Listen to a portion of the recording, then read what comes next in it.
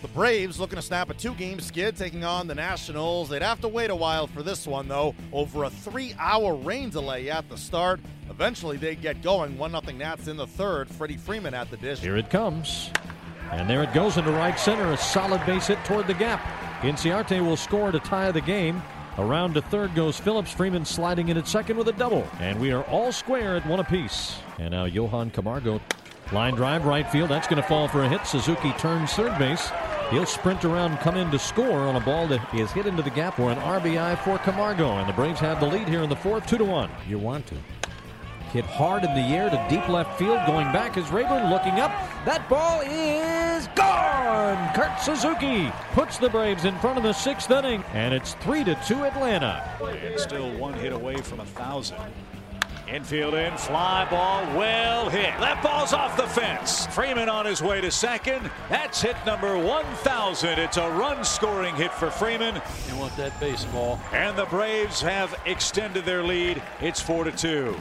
The Braves snap a 2-game skid, winning at 5-2. Mike Foltynewicz wins his fourth straight decision, surrendering just 2 runs in 6 frames. Ender Inciarte and Kurt Suzuki each with 2 hits and 2 runs scored. Freddie Freeman 2 hits and 2 RBIs, including his 1,000th career hit. The Braves wait out the rain and pick up the win. Manager Brian Snitker spoke after.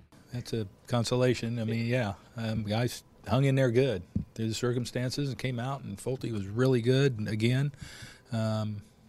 And, you know, got some big hits. Nice way for Freddie to get his 1,000th hit. No, it was somebody on the bench had just called opposite field homer, you know. So it's just, you know, it's just so good to see him back in that lineup and coming up like that. And so that's good. You ever seen a situation quite that unusual for a 3-hour rain delay? No rain? No, that's first for me. It's kind of frustrating. What did you say to the players, you know, during the... I didn't say anything. I didn't really have a chance. They were all, you know, just they hung in there good, though. I mean, guys were frustrated, obviously. You know, it's been a long couple of days for us. And, you know, late travel last night and then getting, you know, they got to bed at 5 this morning. And, you know, then had to wait around like that. And so it's, you know, it's tough. It's what we do.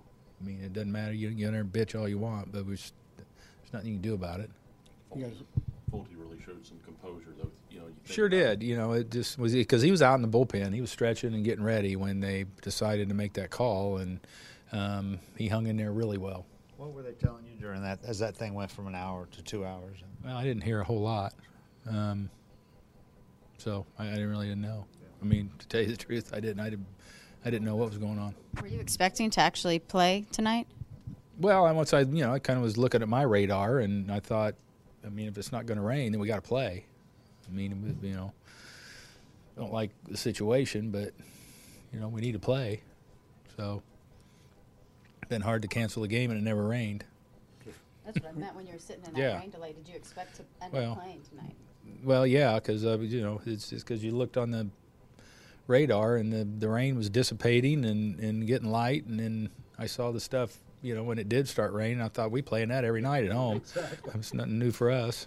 So, I mean, these guys were used to it. I mean, we haven't started a game on time at home, and I don't know when, and because of the rain delays and everything. So, but I'm just proud of the guys, how they hung in there, and when the game started, they got after it. What about the job that you guys did against Gio tonight? It's really good. He's been throwing really well. I mean, he's having a really good year, and our guys did a great, you know, really good job against him. What can you say about Kurt? I mean, 3 homers. It's another, yeah, they all were big, obviously, and but him and Tyler have been getting big hits all year. Freddie Freeman picks up his 1,000th career hit. He talked to the media after the game. It means a lot. You know, it's just means it's been a lot of consistent years, and you know, it's been a lot of hard work put into this, and you know, it's a lot better to enjoy it with a win. When that milestone is coming up, are you aware of it in every at-bat? Are you thinking about it? I got reminded over the last 7 weeks that I was pretty close. So I knew I was 5 away when I came off the DL, and I obviously knew I was a couple hits away tonight. When I got it, I knew, and I saw TP jumping up and down, getting the ball. So, you know, I was aware of it, and you know, I was thankful to get it tonight. They made you wait as long as you possibly could. You got hurt, and tonight you have the 3-hour rain delay. It was crazy, but it was worth it, and we spoke before the game that this series you wanted to come back for because you knew how important these games were. You guys got the win. all that waiting must have been worth it, huh? It's always worth it when you get the win. This was a big series for us going into the All-Star break. We were 9.5, now we're 8.5. So it's a good start to the series, and hopefully we can continue that tomorrow. And I'm sure everybody's wondering, you're playing at first tonight. How did you feel out there, back at home? It was pretty comfortable over there, but I think I'll be back at third tomorrow, so hopefully we can get another win. Up next, the series against the Nationals continues on Friday with R.A. Dickey on the hill.